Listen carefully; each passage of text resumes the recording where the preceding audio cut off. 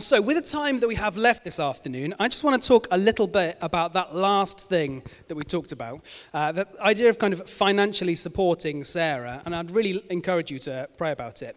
But we want to talk a little bit about money this afternoon, because we're in a little bit of a tricky moment when it comes to money right now, aren't we, as a society?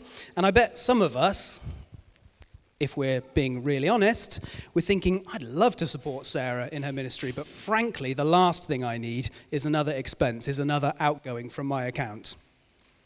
Apart from all of the news that we've seen recently about the Queen, the most the loudest things happening on our news channels at the moment are all about the cost of living crisis, it's about rising energy bills. Everybody is worried about winter. I feel like I'm living in Game of Thrones. Like everyone's like, winter is coming. And as much as that I make a joke about it, that's a legit fear, isn't it? Like colder times are coming, the heating's coming back on again, and most households in this country are wondering how they're going to pay the bills. Now, we've talked a lot on Sundays recently about the cost of living and what we can do to love our neighbours through that. And so today I really want to quickly open up what I think Jesus would say to us at this moment.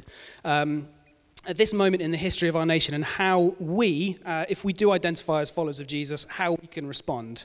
But before we go any further, I just want to acknowledge we are talking about money, and this is a church setting, and that's going to make a whole bunch of us feel a little bit uncomfortable. I'm also aware that all of us are coming here from different financial circumstances. So I just want to say, firstly, this is a really safe place. You don't have to say anything or do anything that you don't want to do. But also, I just thought we'd break the ice. We're just going to break the ice a little bit before we talk about money. So what I want you to do is just turn to a few friendly-looking people. Yep, you all look friendly, that's fine, so no excuses. Turn to some friendly people around you and just really quickly for like 60 seconds, just give it a number. Like, how comfortable are you talking about finances? Like, 1 is back off, leave me alone, none of your business. And 10 is here's my PIN number, help yourself. So go and talk to the people around you and give it a number. You've got 60 seconds and then I want to hear from you, okay? So find some people. If you're from Gloucester Vineyard Church, it's your turn to be a host. Make sure everyone's included and have a chat. All right, let's hear from you guys. So let's see. Just show me on your fingers, like, where were you? Like, any ones in the room? Oh, we got a 7 over there. That's very good. 7s. 2. Tim's not talking to anyone about anything. It's good. 8s. Oh, you guys are pretty open. Oh, you see, this is going to be fine. Can I just reassure you, if you're a 1 or a 2, like I say, safe place. And if you are a 10, come and talk to me later, because I'd like some of your money. But anyway, if you've been to our church before, you may have just heard, Ryan just spoke to us about the language that we use around here about financially supporting this church. We talk about people being backers of the church. If you kind of resonate with who we are and what we're doing, we would love to encourage you to become one of our backers. And I like the term backers because it's kind of like people who don't necessarily maybe they don't have a church past or a Christian past. They can kind of get on board with that language. It makes sense to them. But I really don't like that term. And I can say that because I think I came up with it, so that's fine. In my heart of hearts, I don't really fully like it because it doesn't tell the full story. It doesn't tell the full story from my perspective. It doesn't carry Jesus' heart for money and what he would probably talk about. Because Jesus talked about money all the time.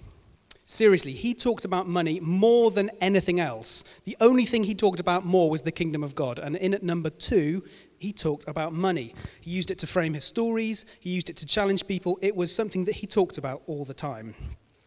And if I'm really honest, if Jesus was going to tell you to do something with your money, I don't think the first thing he would tell you to do is give some of it to the church. I know. I think he might, but I think it would come further down the list. No, I think Jesus is much more interested in what our relationship with money is doing in our hearts. I think the way that we think and feel about money is forming our thoughts and our behaviors. Let me show you what I mean. I want you to get back into those little groups that you were just in. It's okay, we're still safe. And I want you to get back into those little groups and just answer me these 2 questions. Simply this: if I had considerably more money, I would what? ... If I had considerably less money, I would ... So it could be about maybe some financial security, it could be about buying some stuff, could be about kind of fears or debts or anything like that. So we're going to have just a couple more minutes. I'm not going to ask you to feed back from this one, so you're all right. But just answer that question. If I had considerably more money, I would what? Or if I had considerably less, I would what? So find those clusters again, make sure everyone's included, and we'll come back in a couple of minutes.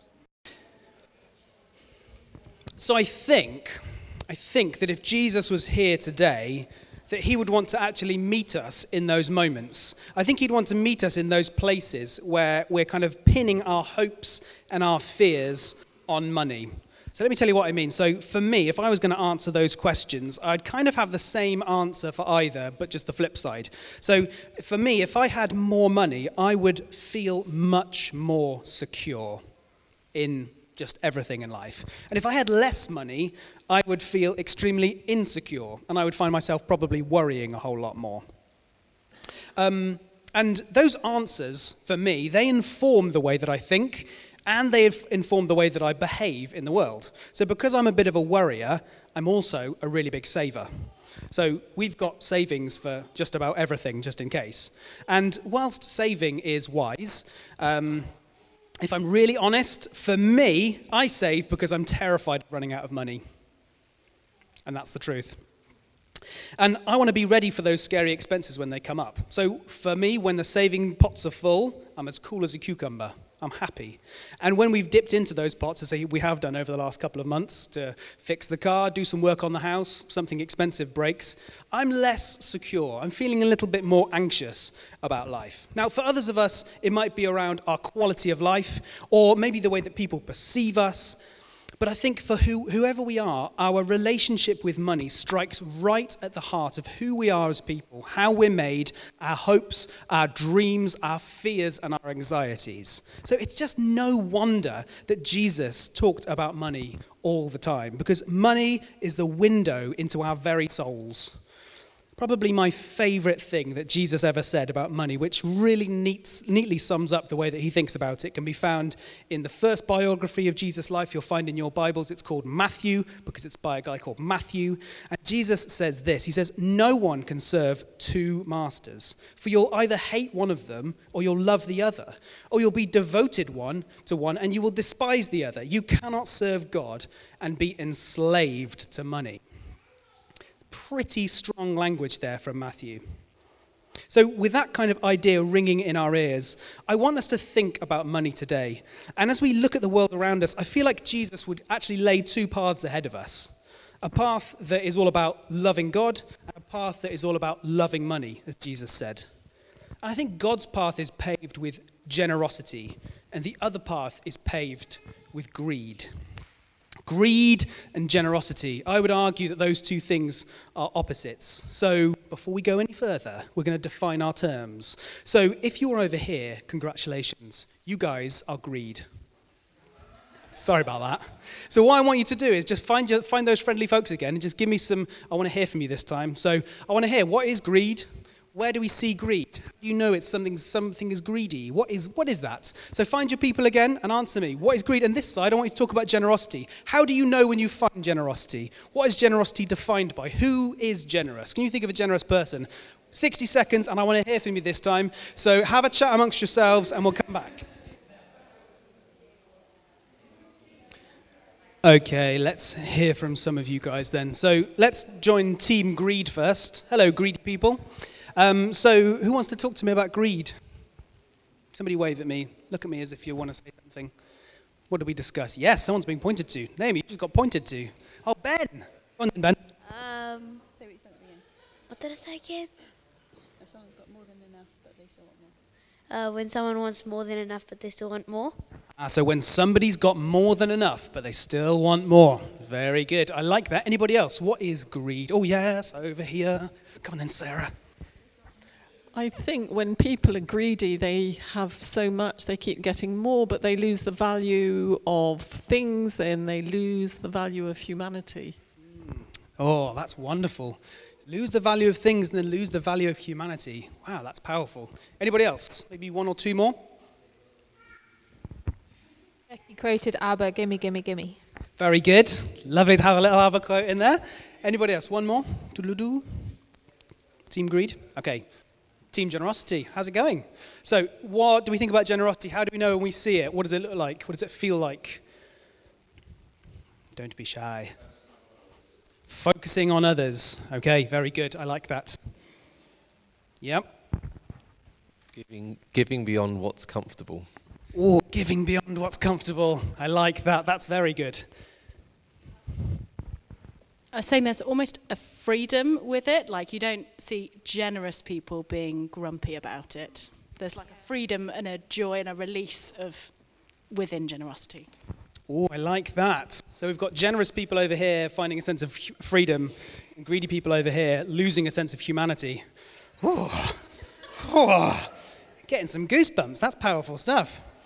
So I'm painting in fairly broad brushstrokes here. We're talking about greed and generosity as if there's no grey areas. But I wonder if you can relate to the way that I've been feeling over the last couple of months as I've started to feel the finances of our household tightening. I've started to look at how we can make our life a bit more affordable, to cut out all of the unnecessary things that we can live without for a time, to look for the best deals on everything, to generally spend less and be much more careful. And let's be really clear. That's not greed, is it? That's wise. That's just wisdom. And I think one of the loudest, most important values that our Bible would want to leave us with when we're talking about money is using it wisely. But I think an equally important value that we discover when we read our Bibles is about using our money with generosity.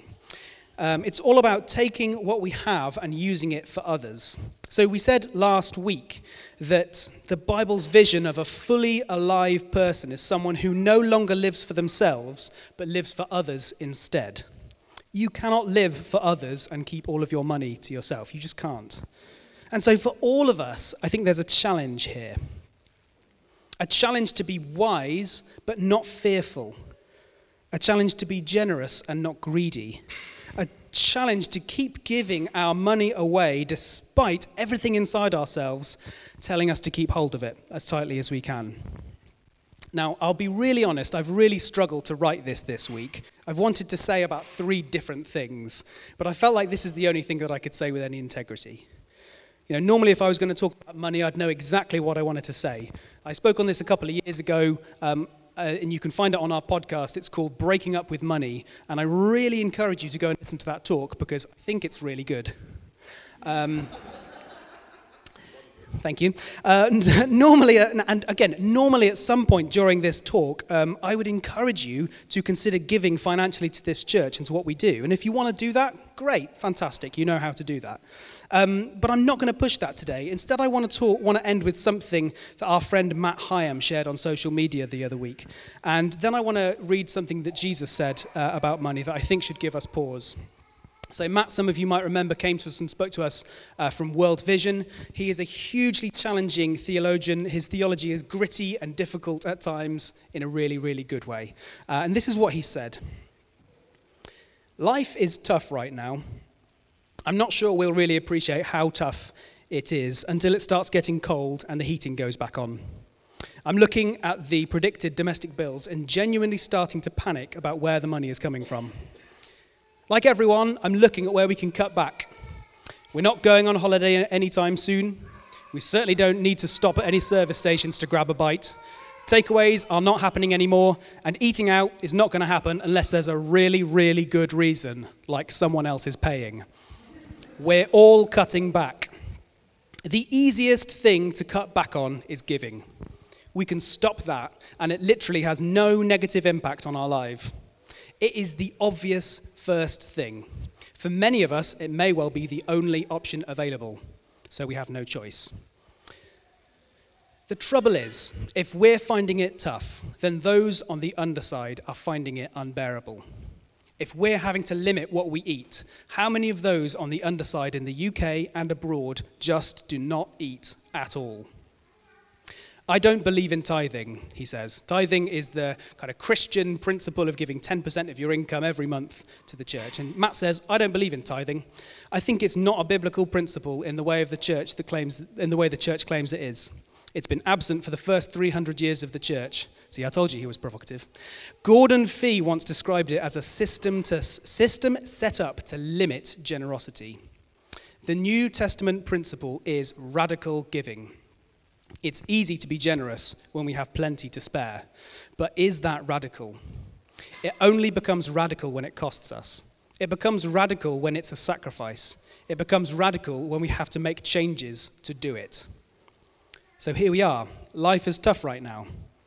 I urge you, this is when we really start radical giving to those who are in far more desperate need than we are.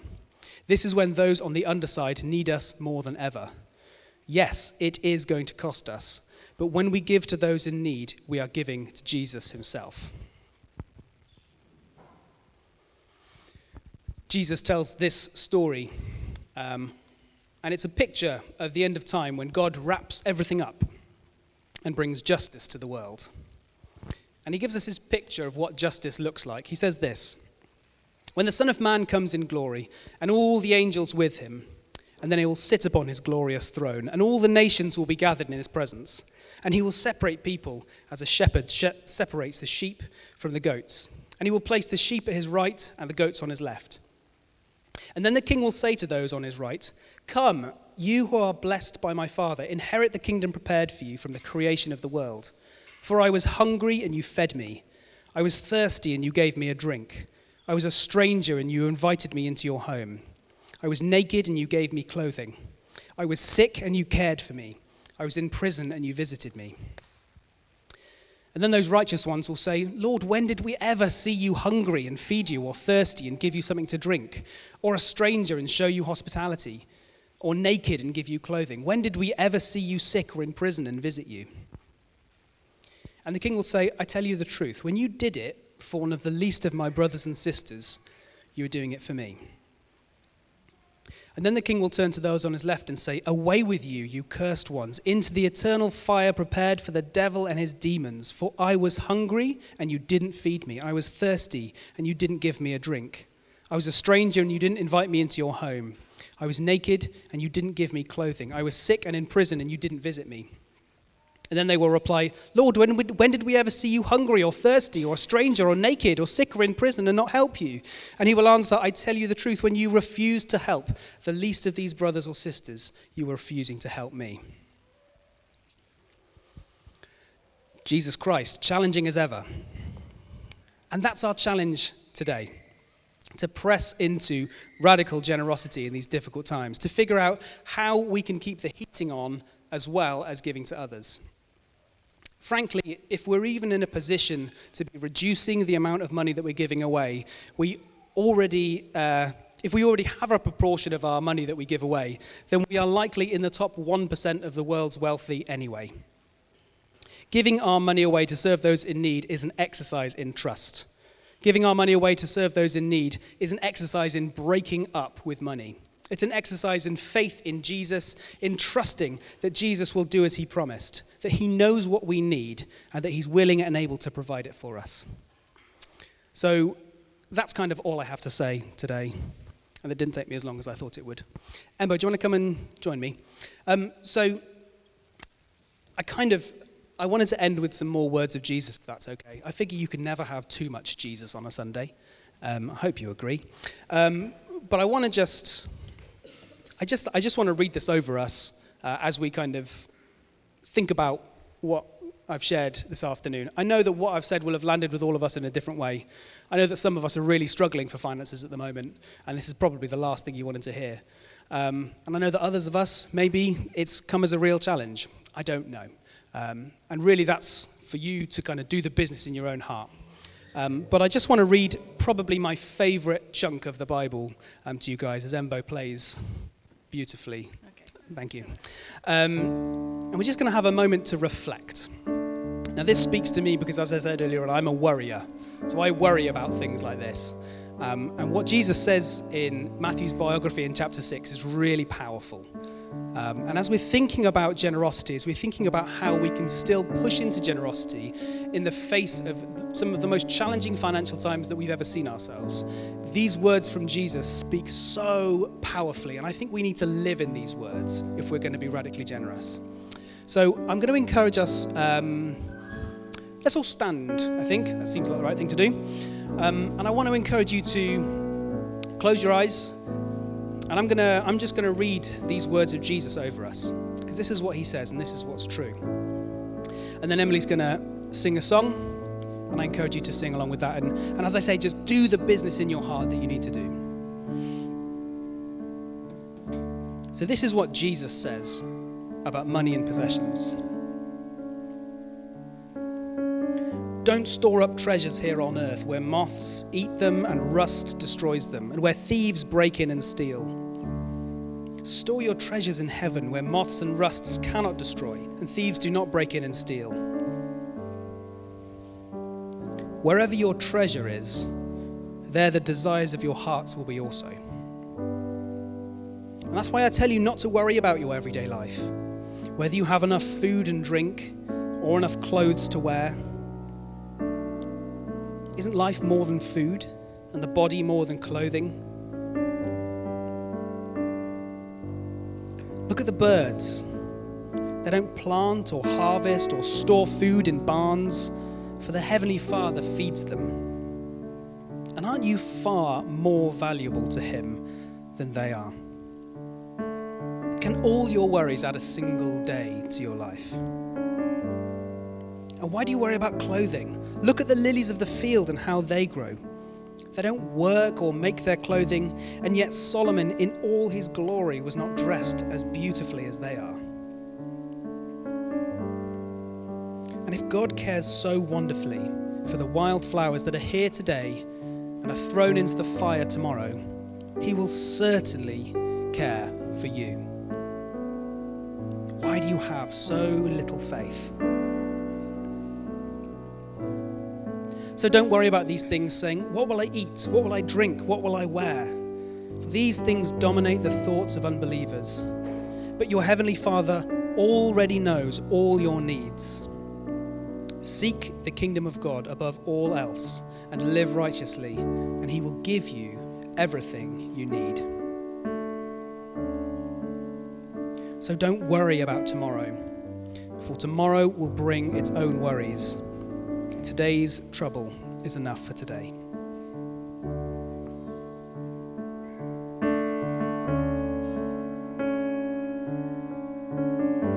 Jesus, as we hear those words this afternoon, and as we stand at the beginning of a really tough winter, we just ask that you would form us into a community of courage, that you would form us into a community that knows how to be generous, that knows how to give our finances away, even when we're worried about them ourselves.